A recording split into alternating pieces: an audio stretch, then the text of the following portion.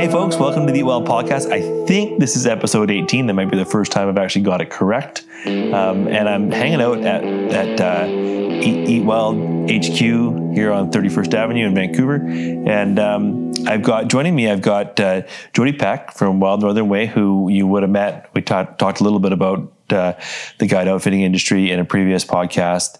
And I'm also hanging out with Mark Perrier from the Osteria Savio Volpe, which is a beautiful restaurant in the neighborhood, Italian restaurant. And the three of us are hanging out because we're pals, but we partnered up on a project this spring called The Wild Feast, where we made dinner for about 100 people at a restaurant in downtown Vancouver.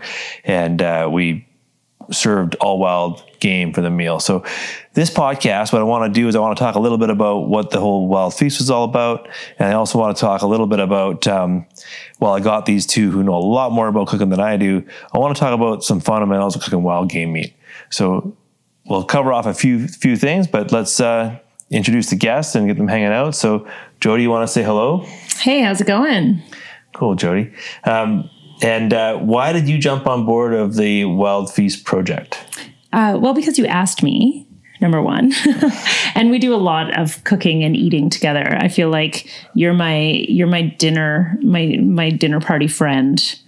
So it just made sense that we would extend that to about 100 people instead of just, our little crew. Cool. And what do we have for dinner tonight? Oh, tonight Dylan made us amazing whitetail. Well, actually, there's so many things. It was a Thai-inspired meal, and there was a Thai salad with whitetail chops of some sort to start. Yeah, sliced up. Yeah, it was delicious. I have lots of basil in the garden right now, I've never grown basil. Well, Karen helped grow some basil in the garden, and I have lots of basil now.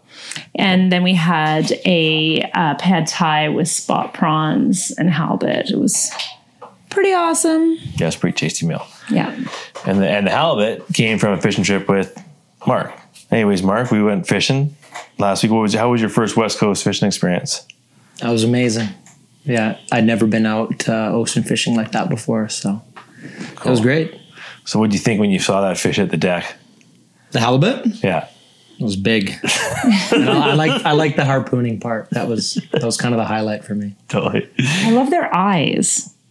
Oh, they migrate. The creepy eye. Yeah. The one they start out with eyes on each side of their face, but because they lay down on the sea floor and hang out and wait for prey to come above them, their eye that's on the sandy side, on the bottom side, eventually migrates to the top, so it can look up. I didn't know that. So they have eyes on two eyes on the same side of their Eventually body. have two sides. I don't know what point in their development that they actually migrate over. The eye actually migrates over, but do you see young ones with their eyes on the proper side? I've never caught a young one, so I wouldn't know. But I've caught some that are like maybe 10 or 12 pounds, which I assume are a year old or 2 years old, or they're not very old, and they already have the eyes migrate over.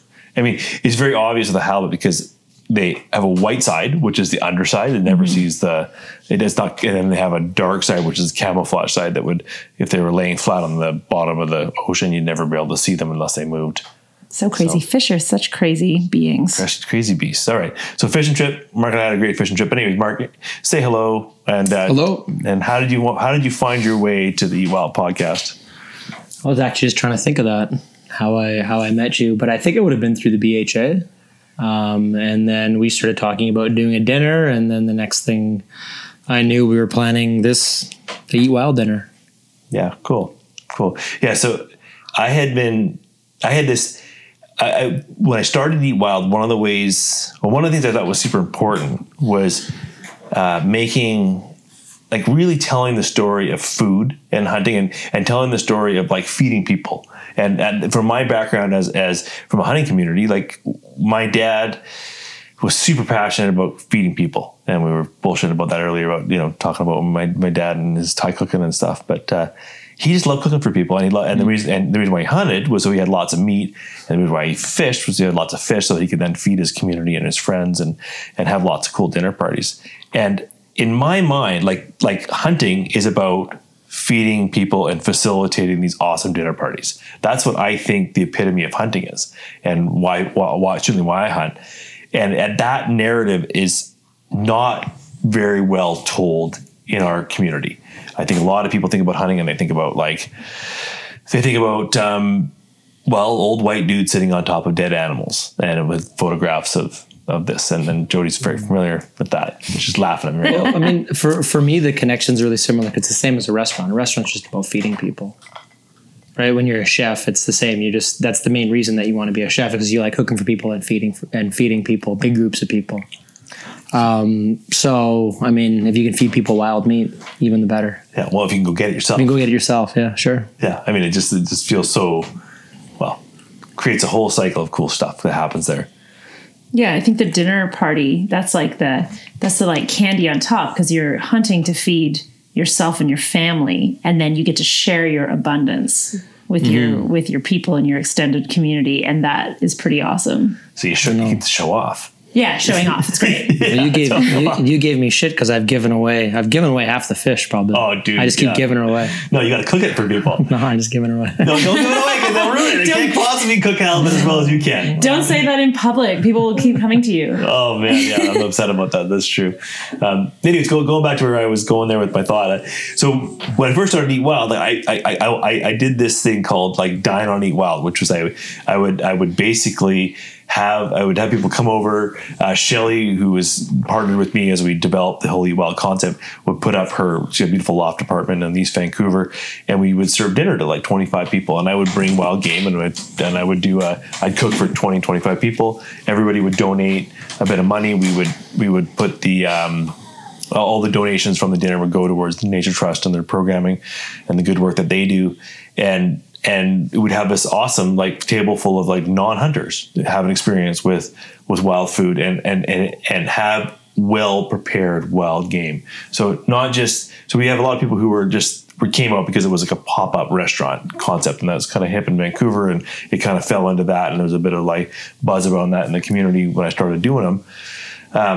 And in the end, it just all these cool people would come out and they learn about hunting and they'd experience wild game, and it would just hopefully, I think just based on the conversation that would help change the dialogue away from some of those negative connotations of the stereotypes associated with hunting, and bring out some of these positive conversations around, wow, this is what you're able to go out and hunt this and bring it home and serve this amazing dinner. Like that makes sense to me, and I support it. And so anyways, fast forward, I did that for a few years, and it's a pile of work, to be honest. It's too much work when you're trying to grow a business.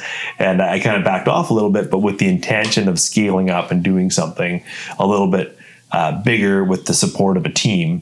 And I've been kind of trolling around trying to find the team to do this with. And it was funny because I was when I met you, Mark, I was like talking about hunting, and then I found out that you were Chef Mark from Savio, and I was like, and right away I mentioned the dinner idea to you, and you were like, I'm in. Yeah, I'm keen. So yeah, I was like, this is okay. Yeah. And I actually didn't know when you said like I'm in. I actually didn't know that like how successful Savio had been. I didn't realize it was one of the top restaurants in Vancouver. I didn't know you were one of the top chefs in Vancouver. So it was sort of a bonus that not only did I have a chef that was keen to partner with me, that was part of the hunting community, that was committed to conservation and all the ideas that we were talking about after our first conversation. Mm-hmm. And also it was kind of, the dinner sold itself once we kind of got rolling, which was great. And yeah, it was great. Yeah.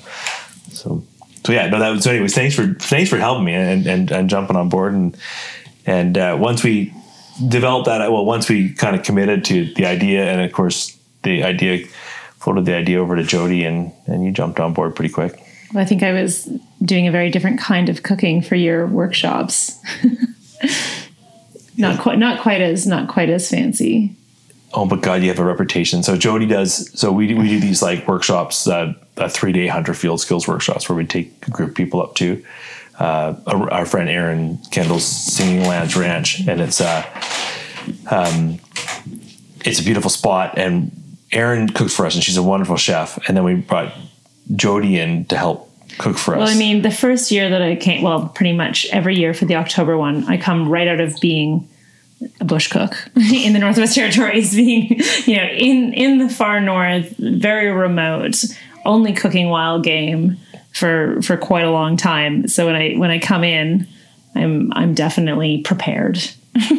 Totally. As in like having an elk in the back of your minivan prepared. Well, if you have a minivan, you should probably use it. I guess so. So it's great. I love the story. So when we so Jody was showing up for her first gig as our chef for this 100 Field Skills workshop, and myself and Rob, who's one of the mentors, and Jeff Horsfield, who helps us out, and my brother Ben, the four of us showed up like 3 or 4 days early to the hunting camp to like try and shoot an animal on the property or near the property, so that we would have an animal to work with during the workshop, because it'd be really cool for when you have your 12 participants show up as a deer hanging on the meat pole, and then from there it's just learning opportunities galore, right?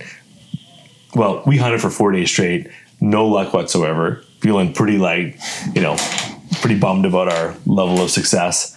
And then Jody like rolls it onto the ranch. Late for dinner already. Late for dinner. Late for starting to cook dinner, that is. Totally. She's like, do you think a couple people can like...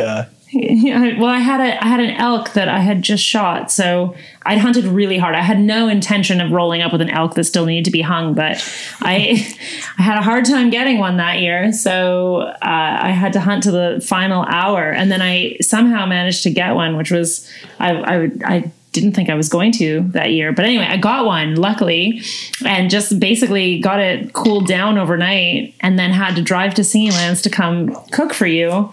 And so obviously I put it in my minivan because, that's what I drive.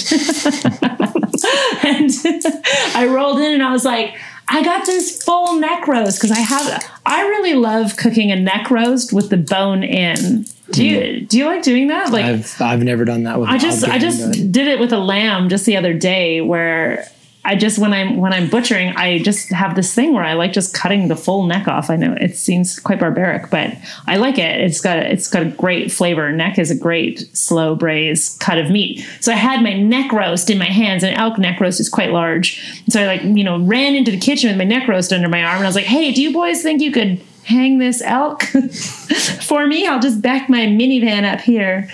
Anyway. That's awesome though. It was quite funny. Yeah, you I instantly had like the 12 participants were like rushed over to the minivan. They're all chipping in, helping out, and like Jody was the star of the rest of the weekend. I just had to get busy and start cooking. Yeah, well, you had all the credibility, and then poor Rob and I and Jeff are trying to like reestablish our career. It's good for you guys. Yeah, it was good for you guys. It was great. That was a lot of fun. So. Anyway, so it was a treat to have you. I mean, what I liked about the team was that, Mark, you come from a professional chef background. Where did you get your start chefing? Mostly here in Vancouver at a restaurant called West with Chef David Hawksworth is where I started. Okay. I worked for him for about 6 years, but in total I've cooked for about 20 years. Nice. And spent 3 years as a professional butcher as well. So. Okay. Cool. So come by it honestly. Yeah, lots of work. Yeah, lots of work. And then Jody, your cooking background is just... I grew up cooking in the bush in hunting camps. I feel like some people will have heard our previous podcast, so I won't go into it in too much detail, but basically I grew up in the hunting industry. So I have been a hunting camp cook since, my first season I was 4 years old. Obviously my mom was the cook, but my grandma was a hunting camp cook as well. And I had to learn how to butcher because my mom hated it. So by the time I was about 7, I had to start butchering. And my mom would send me to the meat tent with a butcher knife and a cutting board and say, just like, go cut something up the hind quarter for dinner. So I had to learn very early on how to butcher. But I somehow really like and enjoy just learning the cuts of meat and butchering. I like having my meals start from a full carcass, I think. And I now realize that's such a luxury. That's actually a gift to plan my meals from imagining the full animal. And that's the basis of my meals.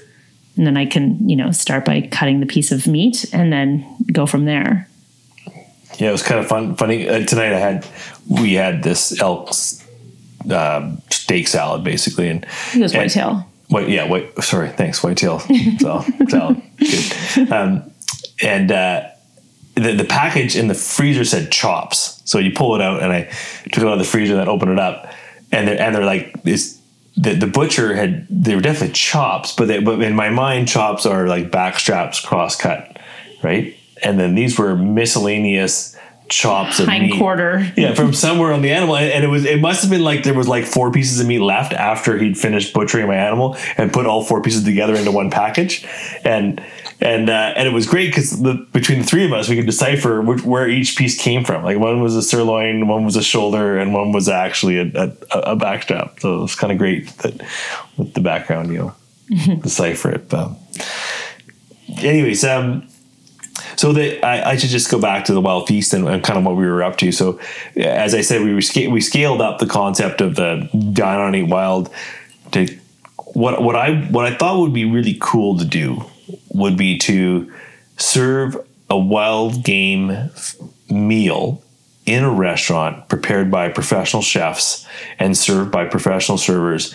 in an environment that was like truly a cool environment, like a restaurant downtown Vancouver, where you would in kind of the foodie quarter of Vancouver.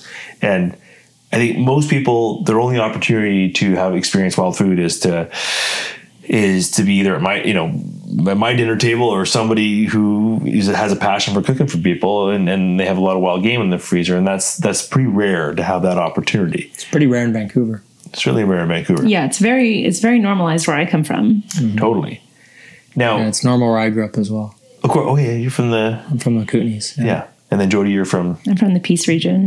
So Northern BC. Growing up is normal. Yeah, or at least not it wasn't strange. Okay, so in your experience growing up, Mark, would you say that the game meat growing up was well prepared to the, or not to say well prepared? Did it meet the potential of the meat?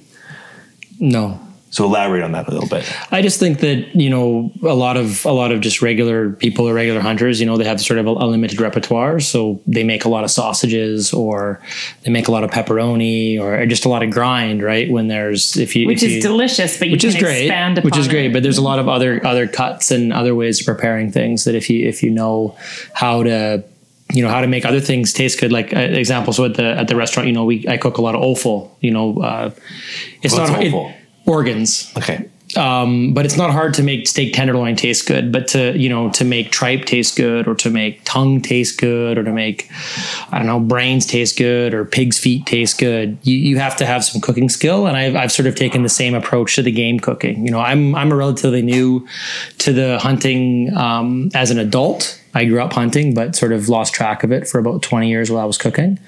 So I've only been sort of cooking my own wild meat for about 2 or 3 years, but I apply sort of the same principles. I got a bear this spring and is an older bear, and sometimes maybe you need to braise it for 14 hours to make it tender. I didn't realize it would take so long, but you just need to apply the correct cooking technique to whatever you're preparing. Yeah, I grew up in the hunting industry, so we're trying to kill old and big animals. Yeah. So when I hunt for myself, I will try and scare that big animal out of the way of that young one. I'll do anything for that beautiful, easy to cook, delicious, tender moose. 2.5-year-old bull moose. Oh, nothing like it. It's my favorite thing ever. Just like trying to spook just the old guy out of the way. But I have learned how to cook on these older animals, and you just have to deal with what you have. I think that's one of the biggest things that scares people, or they're like, I once had moose and it wasn't good.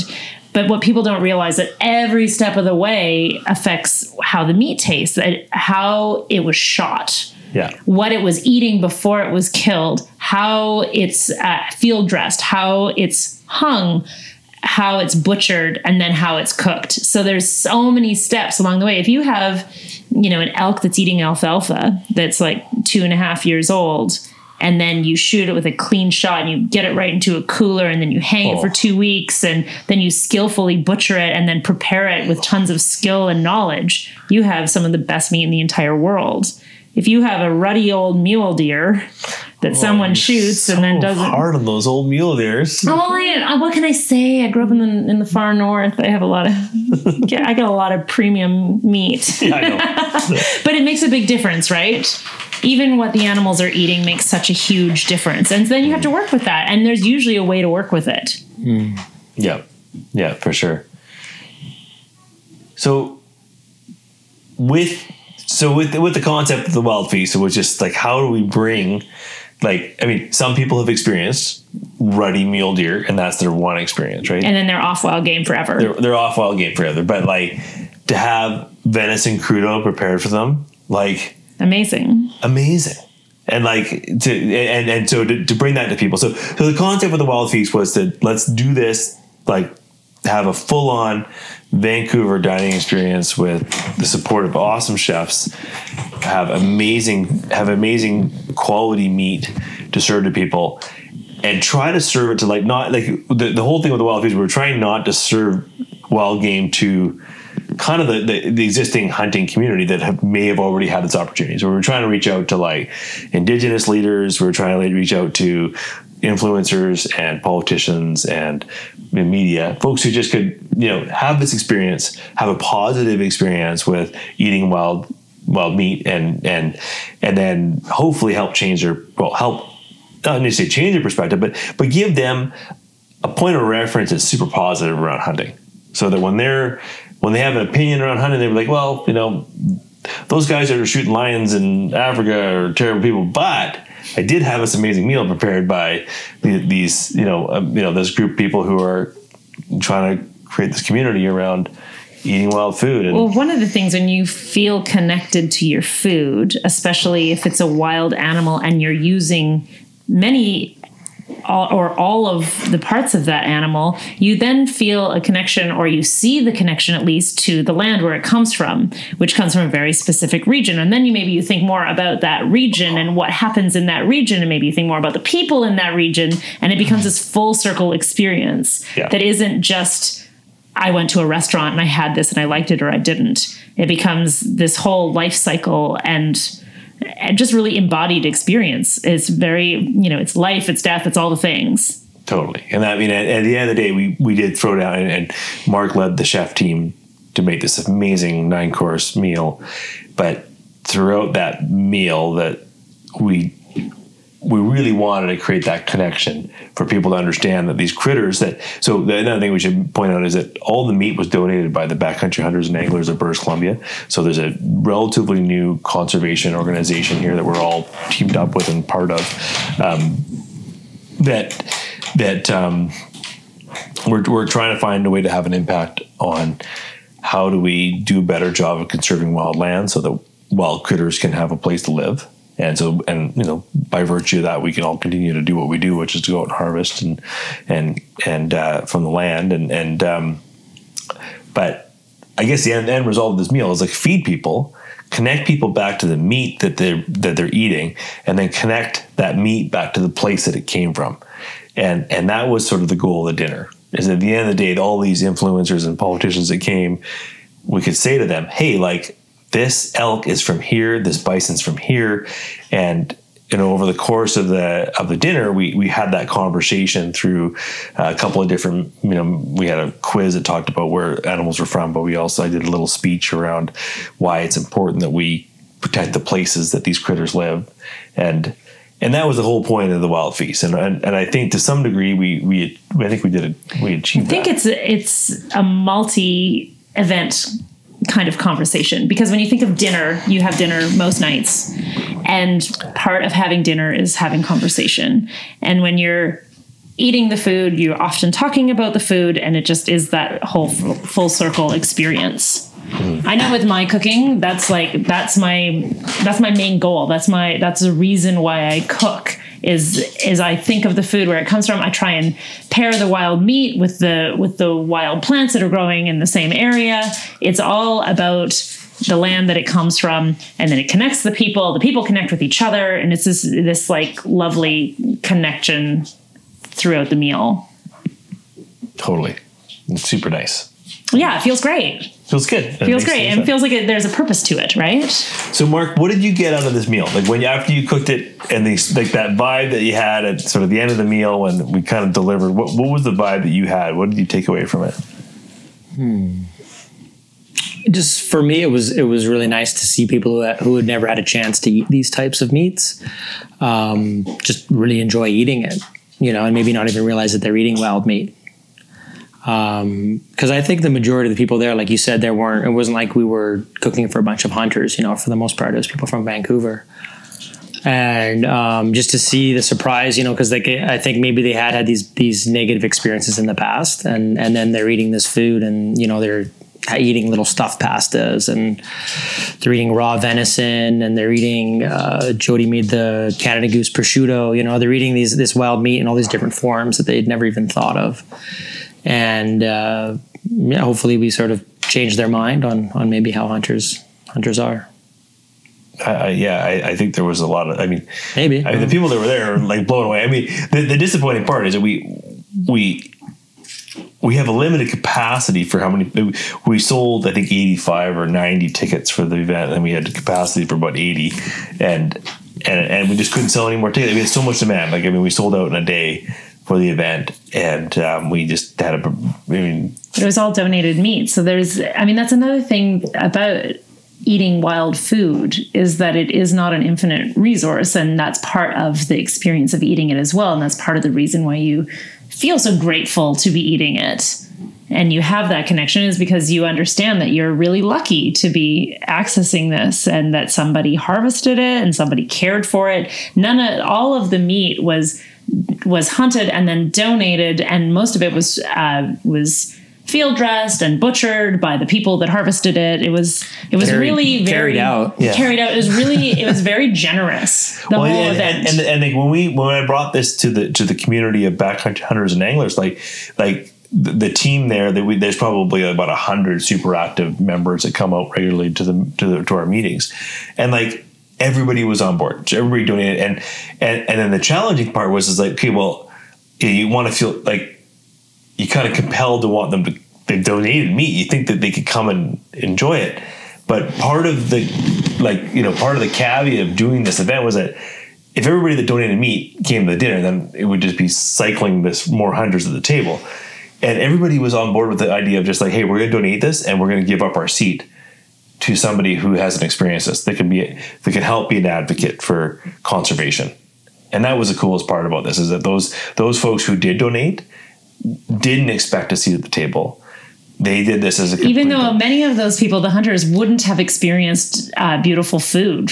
Nothing like this. Yeah. Like, I felt very fortunate to be there, even as, whatever, you did, you put the whole thing together. Well, I know, but still, I was like, I felt like almost selfish. I was like, as I was eating it all. Okay, so what are some of what do we eat? So talk about some of the dishes, because they were really cool. So what was your favorite dish, Mark? Do I gotta go first? I think I like one of the pastas, either the Canada Goose agnolotti or the bison with the pappardelle. I like handmade pasta, so I'm gonna go with the goose agnolotti. That was my favorite. Yeah. Well, that blew me out of the water too. So yeah, you made that dish. So tell us about that dish. So I don't know where we got the geese from. You got me a bunch of geese. Yeah, I guess. But they were all. They were donated by Dale Bidlich. Yeah, but Dale hadn't plucked them or gutted them. He just shot them and put them in the freezer. So he donated them. So I'm lucky enough that I've got some good boys in the kitchen who are willing to come on their days off and help us out. So yeah, so they plucked them and gutted them, and that was a little bit different. And then what do we do? We seasoned them up and cooked them for quite a while. And I'm lucky enough at the restaurant we have an apple-fired wood grill. I've got a spit, so we spit roasted the geese till they were completely cooked through. Took all the meat off the bone, chopped it up really finely, and used it to make a stuffed pasta filling for agnolotti, which is a small little stuffed ravioli-like pasta from Piedemonte in northern Italy. And then we used the bones to make a sauce, and ended up glazing the pasta with that. You roast the bones, right? We roasted the bones, and you make a stock, reduce that down, added, and then just finish it with butter, and then toss the pasta back in with that. And, it was so delicious. Yeah, I don't know if very many people there have had that type of thing before. So also, you make handmade pasta. That's one of your The restaurant makes a lot of handmade pasta. That's one of the things Yeah. you do. It's not like this is your first time making handmade pasta. So it was really good. Yeah, the handmade pasta is pretty good. It's pretty Super tough to good. beat, So the agnolotti, well, and they're hard. They're small, right? I mean, they're about the size of Labor-intensive. your pinky fingernail, or a little bit bigger, maybe, right? So which is neat because it's a very like goose. One of the challenges of cooking with goose is it's a very strong flavor. it is strong. It has that wild flavor. When people say wild game, it has that wild Yeah. flavor. It encompasses wild game flavor. So and you were saying earlier about kind of balancing out the flavor of the meat with the pasta. And just agnolotti. I really like the shape of agnolotti because the ratio of filling to pasta is perfect. yeah. And you can, when you get, we serve 20 or 25 little pastas in a bowl. If a person gets that, I mean, it's pretty cool to see that amount of work in one dish. Yeah. It's a beautiful dish and simple. Like it's relatively simple. Yeah, but it takes a dude about 10 minutes to make that pasta for that one dish. But sure, yeah, it's simple. That's somebody who's practiced at it as well. It's simple in terms of exactly. But it's a wonderful dish though. Anyway, okay. Yeah, that was probably my favorite. And I also really liked Jody's tortilla. I like the tortilla a lot because Actually, the tortilla was Dylan's family recipe. Okay, because I've never eaten a lot of tortilla. My background's Quebecois, but even though my family's not Quebecois at all, so I always have this affinity for tortilla. I probably like the idea of tortilla. You have to come with us because we make Dylan's family tortilla every Christmas, and we just make so many pies. It's Christmas presents. So you're invited. I just invited. And Mark to our Christmas party. Yeah. So 2%. Yeah. So we do. So Jody. I make the pastry. Fucking amazing pastries. You just said the F word. Sorry. Amazing pastry, and so I make the meat. It's like it's interesting because you don't I'm used to browning meat when I cook for and with tortilla it's almost like you just add raw meat to a pot with spices and just like stir it up like a big slurry of meat. With some potato. Yeah, some potato in there. But it's lots of aromatics in it that are interesting. The sage is nice. Well, and there's like clove and there's allspice and there's. It's very Christmas. It's very Christmassy. It's Christmas in a pie for sure. So anyways, I made the big slurry and then Jody knocks out like 40 pie plates and then we fill them up and then give them away for Christmas presents. One of the things about being a bush cook that has served me really well my whole life is that you have to do so much baking because there's no pastry cook or anything up in the bush. No, you do it all. So all of the like breads and pastries, I've been doing that since I was a really little kid. So I just can do that stuff, which I find so fast. It's really handy to just have that. It's a handy thing to just not have to think about. Knock out pie crusts, I tell you. And that's and the butter biscuits. Oh, well, I feel like that's a whole other story. You just like we should just have you a whole just like that podcast stuff on the butter biscuits. I'm not telling people my secrets. No, I'm not asking it. All right, favorite dish from the Wild Feast. Well, I like the agnolotti as well. I feel like we're not talking about some of the really beautiful foraged and garden vegetables that we had as well, because it wasn't just a big meat fest. Like the meat was definitely the centerpiece of the meals, but we had. I'm just even thinking like with the bison dish, we had deep fried nettle as the garnish, and we had some. The pasta was made with nettle. The pasta was made with nettle as well. Steamy nettle pappardelle. Yeah. And then I know that we had some really beautiful like peas that we shelled for hours and hours. We had so many fiddleheads. Oh, Clippers Organics came through and they supported the potatoes. Yeah. We just had some really great vegetables as well. I mean, we just had great ingredients in general. And the forage salad. The forage salad. That was amazing. That was nice, yeah. That was all wild forage. That was amazing with all of, there was Who was Miner's the forager lettuce. that supported us? His name is Lance. And what's his handle? I feel bad. I don't know. I just call him Lance. Lance, the forager guy. He's Lance is gonna fucking kill me. Well, it's okay. Lance Wildcraft. Lance Wildcraft. There he is. So he actually goes out and harvests his wild stuff and sells it. Yes, he does. Yeah, that's cool. Yeah. Anyways, he supported the dinner. We also had Clippers Organic, which is a farm in Costin. Costin, yeah. Thanks. And they're great people, and they came through with a pile of veggies for us, and then the Helmer Spud farmers in the Pemberton Valleys provided us some potatoes. So it was cool. It was really cool when I loved the wild salad, and I actually thought that the salad was essential in the menu, because we had, one of the things we haven't talked about is that we didn't have a steak chorus. Like, we didn't have somebody donate like 4 moose backstraps for us to feed 100 people with rare steaks. And there's a reason for that, right? Yeah. So a lot of the meat that we used was slow braised, or I know we had a heart skewer. That was delicious. The heart skewer was really delicious. Yeah. And it was grilled over the fire. But we had all of this meat that, wasn't what people would maybe instantly, wasn't necessarily their entry point to wild meat. Totally. Well, and if you look at a dish like the Sitka Blacktail Crudo that we did, so crudo is like a Italian version of steak tartare, basically chopped up raw meat. But what we did was we seamed out a whole leg. So you have to take out all the little seams, all the sinew, all the tendon. So you basically just have the pure meat, and then you chop it raw. So I don't know how many hunters are chopping up, deer leg.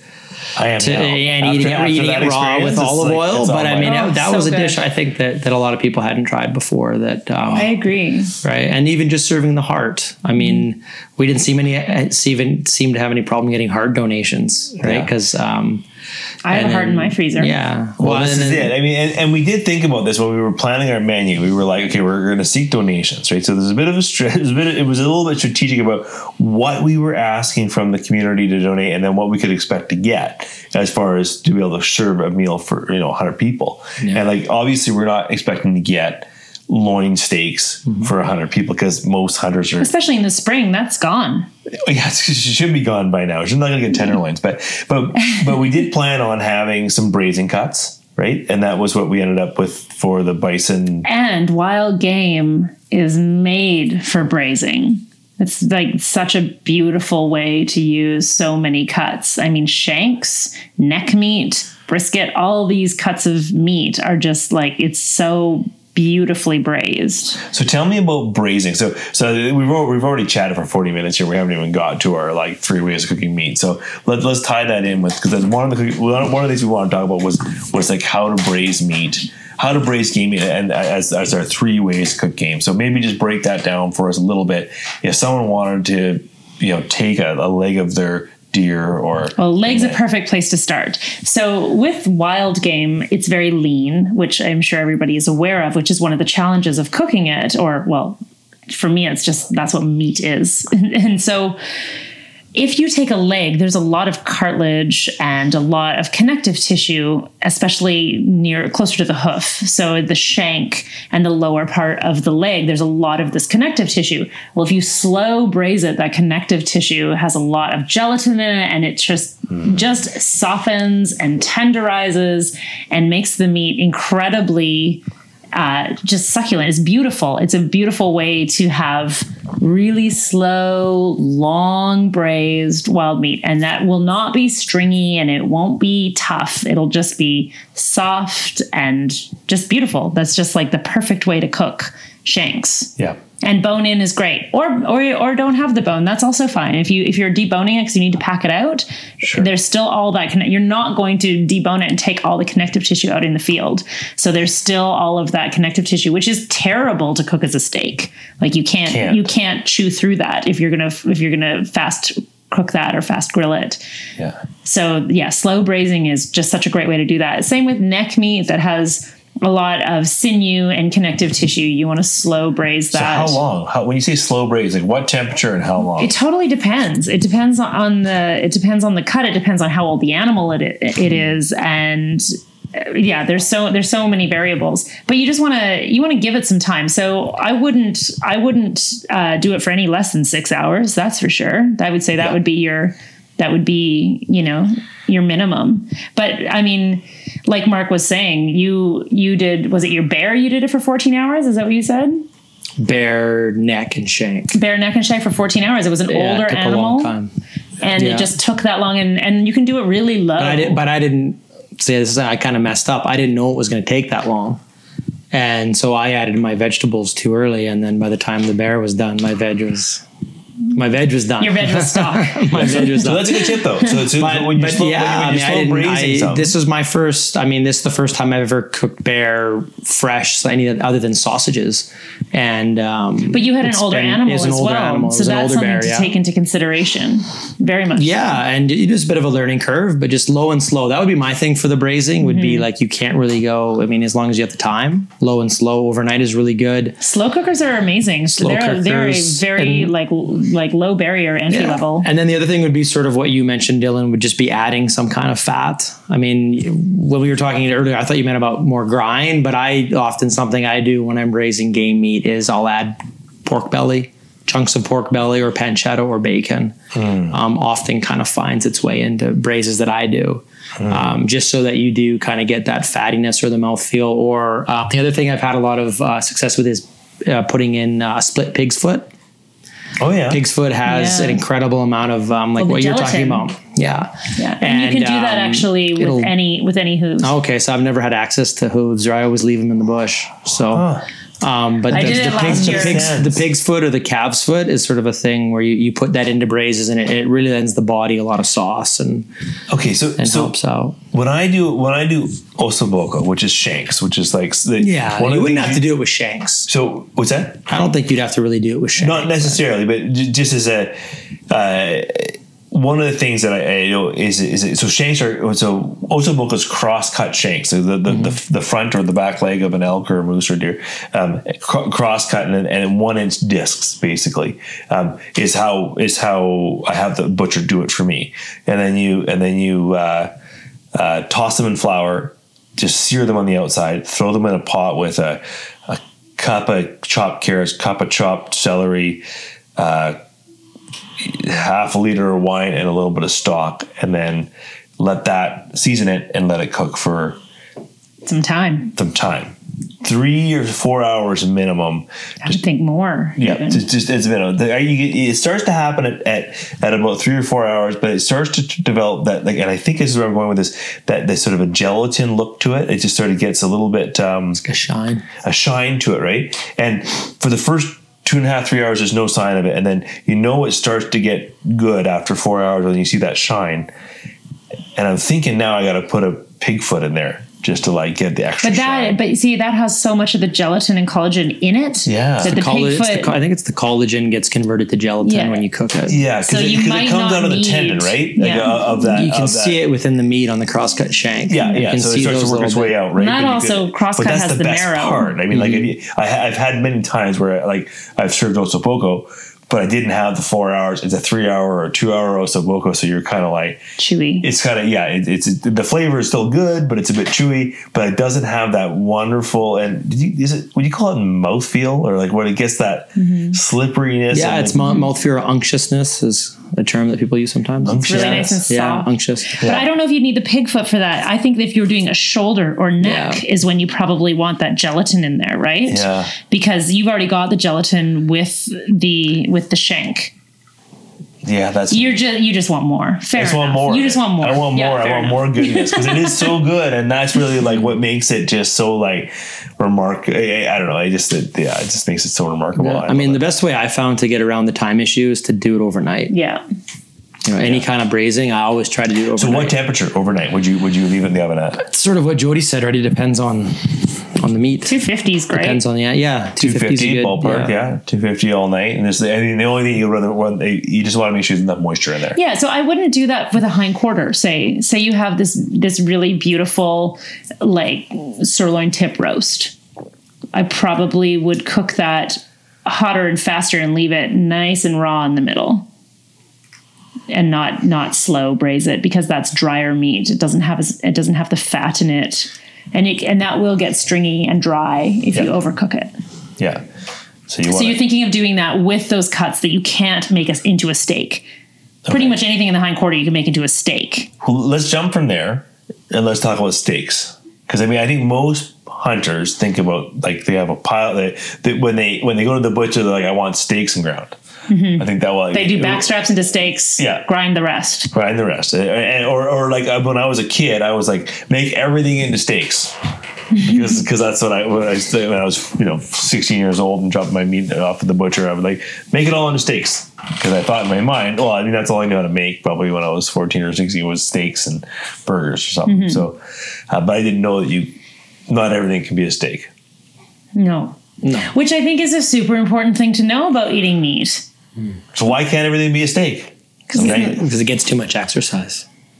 Right? Okay, so just break that down for us. Well, so with this, you can think about it like, so the more exercise a muscle gets, the tougher it is, but the more flavor it has, right? Tenderloin. Skirt steak is a perfect example of that. Well, the one I think of is tenderloin on a that's cow. the opposite, yeah. At least what I've heard is that tenderloin on a cow only get exercise when the cow runs. So how often does a dairy cow run? Like 0, right? So whereas wild animals are running around. So I mean, just from my limited experience, I find the only cuts that I find suitable as steak cuts are the loin. I mean, you guys call it backstrap, but I'm still a cook, so I call it like rib steaks and loin steaks and tenderloin and stuff like that, or chops or whatever. Yeah. Other than that, I can't do steaks with anything else. I mean, you can do like braising steaks, or like I was talking about earlier, I've had a lot of success pounding out leg steaks into like a schnitzel or a scallopini. Yeah. It's called different things in different, and then different cultures. But if you bread those and fry them or braise them, such a good trick to do with wild that's meat. a good trick. I got to do that. I'm excited about that. That's a hunting camp absolute classic. Yeah, because then it opens up more meat. And you can use the hindquarters. So the hindquarter, that's the classic ones for rouladen is a great thing to do with wild German meat. One, as well. So you should just to clarify though, for so the loin, the backstrap, the steaks country. Top sirloin, you can get some steaks out of the top. Top sirloin, and then pretty much everything else you have to work with. And then that's, at least from my experience again. And I totally agree. I mean, that's my experience as well. I mean, eye of round is really great for the pounding steaks because it's a nice sinew-free, but it's actually quite a tough cut of meat. Yeah. But it's great for if you're going to cut steaks and then pound them really thin and make it into some kind of schnitzel or some kind of rouladen, something like that. Because on a moose, the eye of round is like as big as your hand. Yeah. So that's a big sized steak. Lots. Yeah. But if you're just going to eat that as a steak and think that it's going to be really tender and beautiful because it looks tender and beautiful, it's not. It's not. No, and another, I mean, I guess something that I'd like to talk about as well is just I think people in general need to adjust their expectations as far as tenderness on meat. Like a lot of people, what they're expecting is, meat they can cut with a spoon, right? Like meat, like veal that's been bobby fed veal or milk fed veal or, intensively grain finished beef or whatever it is. That's an anomaly meat. That's just incredibly tender, right? We've been sort of spoiled with that here. It's not natural where, I mean, yeah, you can cook. Some of the deer that I've shot, you can cook the loins as steaks. They're not the most tender steaks ever. I mean, they're still steaks, but they're not going to be like a really fatty marbled tenderloin or something like that. I mean, right? So people's expectations, I think, need to just maybe be a little bit adjusted as far as how tender things should be. But I don't know, teeth are, you got to use your teeth. Use those molars. Molars. Use them, right? Enjoy the flavor for longer. Yeah, right? It's true. Things aren't supposed to be that tender. I think it's an anomaly. I think that's a really important point. And then another thing as a cook that you can do, I mean, skirt steak, flank steak, these are some of my favorite tasting cuts of meat. And they are tough. And when I was growing up, we put those right in the grind pile. But now I love them. I mean, I can't imagine tacos without skirt steak. You just need to cut them properly. And then exactly, that's what I was about to say. You cut them very, very thinly across the grain, and you cook them on a screaming hot griddle or right on charcoal, or you just cook them crazy hot for a very short amount of time, and then you slice them across the grain incredibly thinly, and that's like part of the chewing is already done for you because you've already sliced it really thinly. So this is you did that tonight. Thing. You did that tonight with the steak salad that we had. Yeah, and which is interesting because steak, when we so one of the things I do when I'm butchering is I leave so if things are much more tender if you cross cut the grain, as you just said. But we tend to cut our chops up. Well, it doesn't matter that much on the loin. Less so. But why do we cut them up in these 1-inch discs? Well, why don't we just leave the whole loin together? I always leave the whole thing intact. Cut it after it's cooked. Leave the whole loin together, cook it, as intact, like a 4 inches, or 6 inch long piece of loin, and then cook it perfectly, and then just slice it cross grain the whole way. Best way. I'm with you on that. Yeah, and I mean, I started doing that a while ago, but I also started doing like parts of because I like having stir fries, right? And so I'll take what I call tubes of sirloin, like a strip of sirloin that's like 6 inches long and 2 inches wide, with the length of the grain going lengthwise, and I freeze that and I call it stir fry. And then I just break that out, and when it's still frozen, I cut it cross grain as thin as I can, and then I let it thaw out after that, and then I throw it in my stir fry. So I have this cross cut, nicely thin, and it's tender, sirloin. Isn't it? Super tender. Yeah, wonderful. So, yeah. But if you cut it the wrong way, it would be long stringy meat, and you couldn't eat it. Yeah, but I think the same thing we do with roast, right? I mean, roast you cross cut it as well, right? Yeah, I think what we're saying here is that you cannot treat wild game exactly as you would treat domestic meat. No, and you just have to adjust some things. You treat it as wild game, not as domestic meat. And I think it needs to be cooked with a bit more care and a bit more attention, to doneness. It doesn't tolerate overcooking as well when you're talking about steak. That's probably the next thing we should talk about. Let's talk about that. So when it comes to cooking a steak, if you're cooking a wild game steak, what are some of the fundamental steps that you would take as a chef to cook a wild game steak? I would pull it out of the fridge about an hour before I cooked it, so that when I was cooking it, it was not cold. You want to cook it ideally from room temperature. That's one of the big things. I always pre-season, so I'd season it. You could season it 3 or 4 hours before. Sometimes you can season the day before. That doesn't really matter to me. We season quite heavily before in the restaurant as well. So pulling it early, pre-seasoning it.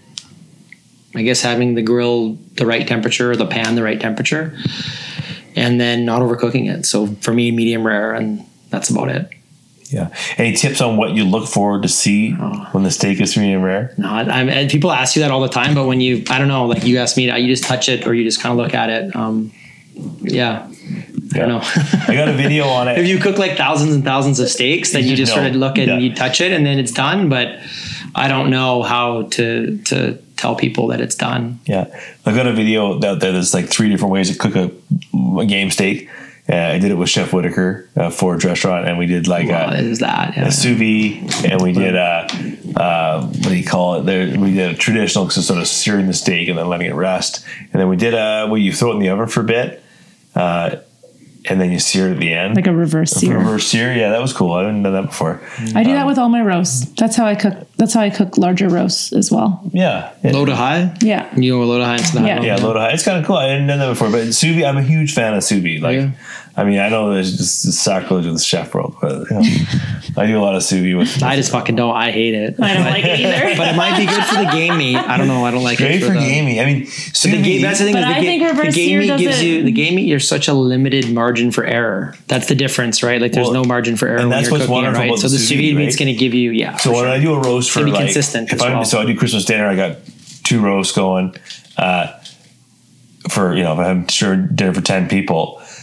I'll put them in the sous vide at 130 degrees, cook them for, and I got the Roosevelt duck we got this year was like an 8-year-old monster. It's like what I grew up cooking. Yeah, just a huge old super beast. tough old bull. So I like the sous vide. If I put it in with the sous vide for 6 or 8 hours, it breaks it down at 130 degrees a little bit, softens it up a little bit, and then I just finish it with a sear with the torch or underneath the. I think the sous vide works great for hunters because hunters just love gear. And it's another piece of gear. Another piece of gear they can have. I personally hate sous vides too, but it's great when I'm trying to sit 10 people for frickin' dinner. I gotta get them all sitting down, and then I can take it out. I can take it out of the sous vide, sear it, rest it for 10 minutes, 15 minutes, get everybody sitting around the table.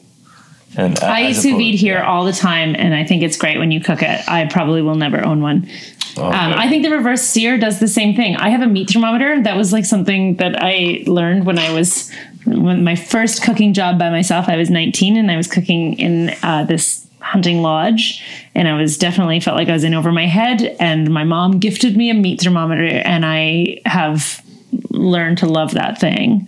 And I take my meat out at 120 and then let it rest. And it comes up a little bit, and that's just perfect for me. Mm-hmm. I like what's the well, you sous vide it different, because sous vide it's not going to change temperatures. So you would sous vide it at a higher temperature than you would pull it out of the oven. And also, like, I think if you sous vide, I mean, we're going down a rabbit hole to sous vide, but I think if you sous vide at too low a temperature, that the meat actually almost tastes like livery after a while. And it has a weird texture as well. Yeah, so I do more research on that, but I've been having better results with this elk sous videing at 132 degrees, which is a little bit, like, if I was, like, the steaks we had today, I would have liked to take them off at 125 or like 120, have them raised at 125. Yeah. That to me is like a medium rare whitetail steak, whereas I think my elk roast to be at that as well. But this elk is it needs to be cooked. He needs to be tamed. Well, this is one of the examples of how you have to you cook to what you have, and you cook to the animal that you've harvested, and you have that animal for the full year. Yeah. So you learn how to cook it. Yeah, you learn how to prepare it. Totally. Okay, so we've talked about steaks. We talked about braising. I would say that I have my like go-to advice for wild game is to either undercook it or overcook it. I mean, not actually under or overcooking, but like, if you're going to fast cook it, then fast cook it and take it off before it's cooked to what you would cook a beef steak at, because there is very little fat. So it continues to cook, and it cooks a little more after you take it off the heat than like any domestic farmed meat would. And then if you're going to slow braise it, then you just slow for a really long time. And you can't really go wrong if you do those. Yeah, you can't go wrong with low and slow. No, just good things in there. The other thing I sometimes do is I like to, you were talking about mixing pork. I like to use like wild sheep belly, because I am lucky enough to have many different animals when I'm cooking, and sheep season is early season. I like to save all the beautiful sheep fat because it's beautiful. Yeah. And then I can use that when I'm like, if I'm going to slow braise a big chunk of moose, I'm just going to throw a piece of that big hunk of that sheep belly just on top of it and let it go for a long time. Yeah, and that's amazing. I'm just curious because you don't use lamb fat often in the kitchen because it has such a strong flavor. Domestic sheep and wild sheep have quite a different flavor. Mm-hmm. Wild sheep is really sweet. And I have no pork. I have no access to pork other than bacon. Mm. And bacon is really quite overpowering. It's a mono flavor. As soon as you bacon things, it becomes bacon flavor, which is not a bad thing, but you sometimes want variety. Yeah. And it's kind of cool to use wild sheep. Mm-hmm. It's only fat. The only fatty animal. Yeah, it's the only fatty animal that we have. So I love to use it. And wild sheep is a beautiful flavor. It's just like, it's special. I mean, not everybody gets to have it, and I get to have it a lot, and I get to cook it a lot. So, both Mark and I are rolling our eyes as sheep hunters that are unsuccessful sheep hunters. Yeah. This is the year. All right. So this is the year. This year. Yeah. This is the year. Mark, this is the year. Honestly, like they say that the first year you start hunting sheep. Yes, I'm in year 2. So is the year that your sheep is born. If it takes me 8 years to get a sheep, I'll kill myself. Oh, no, it will take you 8 years. Well, I don't know. You're a pretty ambitious hunter. I have a feeling you're going to have success. But anyway, not to get sidetracked. The third thing I want to talk about was make, like, how do you, what do you do with ground? Because, if most animals, you're going to end up with 40% of the animals going to be ground. I love it. And it's funny because we're talking about like all the things that, the scarcity of steaks on an elk. If you look at my freezer right now, there's like, I have lots of steaks left. I have no burger left. Like, I had to come grind more burger. Oh, my dog's about to have a big crash here. Can you make sure she doesn't hit the table there? Can you just grab her by the collar and set her down on the ground? Or move the table out of the way. There we go. Thank you. Claire's always a part of the Eat Wild podcast, and then she's going to storm around in circles in the Eat Wild podcast. So you're asking what to do with grind? Yeah, so ground. So there's going to be a lot of ground that's going to come off an animal. So if you want to make a meatball, if you want to make a meatloaf, if you want to make a burger, what are a couple things for? Well, what did we do at the Wild Feast? What did we do? There was a ground dish that we did, or that you did, I should say. We did. You did. It was the what do you call it? The fagotini. Yeah. In Italian, it's called the fagotini, which is sort of like a sausage, usually with a lot of organs in it as well. But so we did a mixed meat fagotini that I think it was mostly deer. I think there's maybe some goat and some bear in there. So much of goat. Yeah. So in knowing that we were gonna, like, a lot of people would have to donate to this dinner, we knew that that we were going to get a lot of ground meat. So we were trying to come up with a menu item that was like, it was interesting, but also would value the meat that came in that was ground. We called it the mixed bag fagotini, which I think is pretty cool. Yeah. Mixed bag fagotini. Yeah. So it's a way of using up, I guess traditionally it would involve, like I say, some organ meat. I don't think you know what we did? We put chicken livers in there. That's what I did. Oh, cool. So I did chicken liver plus all the game meat. And then there is some sort of binder in there as well. You know, there's bread, there's eggs, and then it gets seasoned up quite heavily and then wrapped in caul fat. Yeah. And then roasted in the oven and then slowly braised with game stock. Nice. That's what we ended up doing. That was beautiful. That was a nice dish. Yeah, it's good. I mean, I find great. It's kind of the same thing as you. Like the ground meat, I find I use more than anything. It's so accessible. If I'm going to give people something if someone's like, oh, I'd love to try wild meat, and I'm going to give them something to take home, I just about always give them grind. And I used to feel bad about that. I'm like, oh, feel so bad I'm not giving them like backstrap or something. But it's actually an accessible point. Yeah. People know how to use ground meat. So I think what you're asking, I mean, there's a few different ways to make ground wild meat amazing. And one of the ways is to cut it with some pork fat or other fat. But I do that if I'm making like a meatball or a burger. But if I'm making like a bolognese or something, I don't find that necessary. Oh, absolutely not. Yeah. For a sauce or. No, for a sauce, you don't need to do that. No, but if you wanted to bind and make a ball, adding a bit of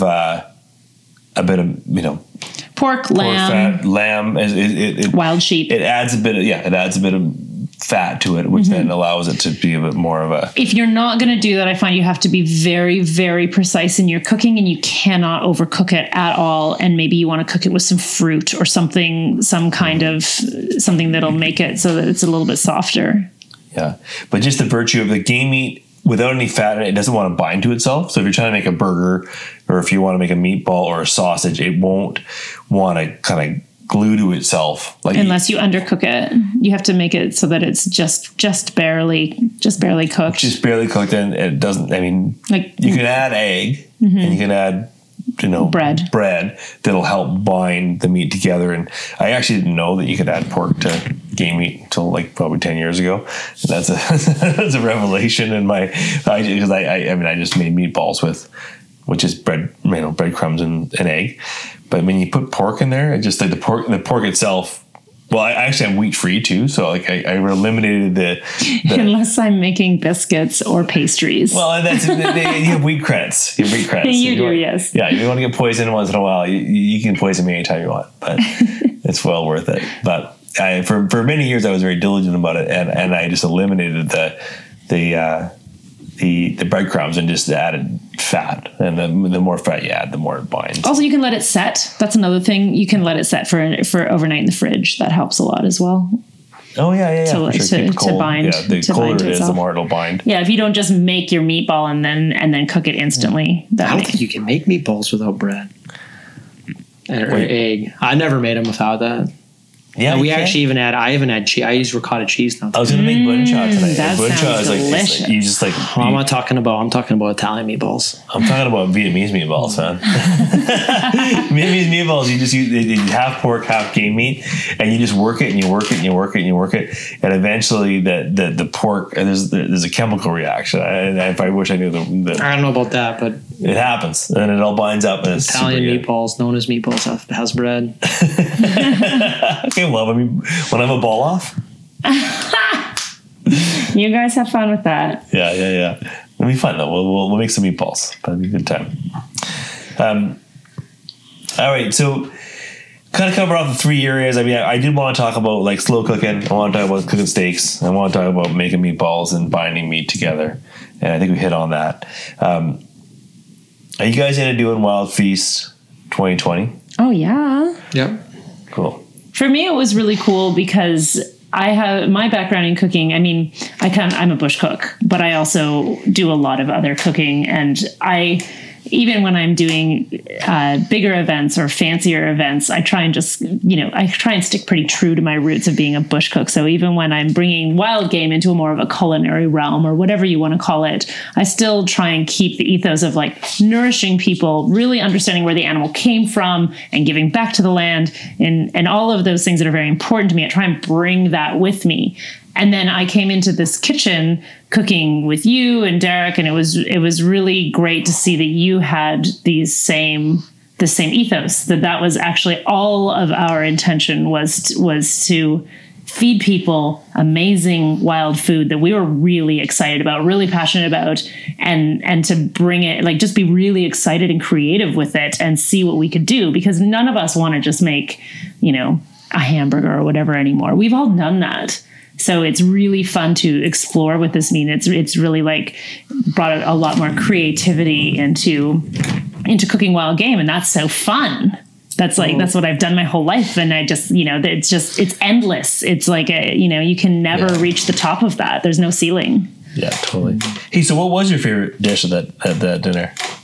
Well, after the agnolotti, I settled on the wild salad, but I feel like that might be a bit of a cop-out. Because who doesn't love wild foraged, beautiful miner's lettuce and chickweed and just like delicate, incredible greens. I think there was hazelnuts in it. It was just, such a delicate, beautiful salad to pair all of this. Like it was heavier stuff because, like I said, we weren't having steaks and stuff. It was a lot of slow braise. Yeah. So this beautiful, delicate salad was so amazing with it. But I don't know. I love the way Mark makes pasta. It's hard to get over that. Yeah. That's, Yeah. So you're sticking with the agnolotti. Yeah. I just love that agnolotti. It's so, so delicious. And I grew up having to go goose hunting. There's always geese. And if you'd known the goose could taste this good, you would have. Well, I always had to eat goose, and we often beer braised it, which is quite good, but it was nothing on this. Nothing on it. Yeah, this is pretty special. Yeah. Cool. You up for doing Wild Feast 2020? Yes. Yeah. It's good for me because there's a whole tradition of cooking wild meat in Europe that maybe some people over here don't know about, right? So I get a lot of inspiration from that type of Italian cooking. Even before I started cooking, there's always a lot of wild boar cooking, and there's a lot of recipes for fowl and different types of birds and wild deer and things like that as well. So I just like the opportunity to have people who have maybe even had wild meat before try some things that are done in a little bit of a different way, right? Because they've been eating wild meat over there forever, basically, and they don't do hamburgers and they don't do stuff that we do, they don't do meatloaf and stuff, but they'll braise pasta and things like that. So yeah, I'm down to do another dinner. All right. So maybe we do the grouse. All right. So what do you guys want to do next year? What do you if we could do the traditional British roast grouse dinner, I think that's a pretty cool dinner. All right. So we got to put a call out there to all the backcountry hunters and anglers. We're going to say, hey, put a couple grouse in the freezer for us. But you have to pluck them properly and gut them and freeze them nicely. We got to show them exactly what we want, and then we'll get. How many people do you guys want to feed? Well, we could easily do double what we did this year, but do we want to? Yeah, that was a lot. 100. Yeah, 100 people. So we'll do 100 people. See if we can find 100 grouse. So there's a shout out to the Backcountry Hunters and Anglers group to help us out. We need 100 grouse for Wild Feast 2020, and I got a bison draw this year. So Chris Print and I are going to go get a couple of bison. So I think the bison will be on the menu. Well, hopefully it's on the menu. Yeah, that's preemptive. Yeah, totally. Hey, so and my favorite dish from Wild Feast was the blacktail crudo, the Sitka blacktail crudo. So one of the guys from the Backcountry Anglers gave us a whole leg of a blacktail deer from a hindquarter, yeah, from the Charlottes and from Haida Gwaii. And that was just Claire here coming to say hi. But yeah, what a generous donation, and you guys carefully cut it up and turned it into crudo. And I that's my next dinner party. I'm gonna pull that one out. I'm gonna call you up, Mark, and be like, yeah, coach me through this. I'm gonna make elk crudo. And Maybe not with your Roosevelt elk. yeah, I mean, no, the Roosevelt elk, but maybe I got some deer in there. So I got some white-tailed deer. Cool. So If I'm successful hunting this year, which I'll try and be getting the smallest, youngest yeah, totally. animal I can, I'll hook you up. Awesome. Well, I really appreciate you guys coming, hanging out, and having dinner and visiting. It was great, man. Thank you. Yeah, and I'm super glad that Matt's here, actually, like recording this and watching us and maintaining it. So thank you so much, Matt, for helping us out. And anyways, keep an eye out for tickets for Wild Feast for next year.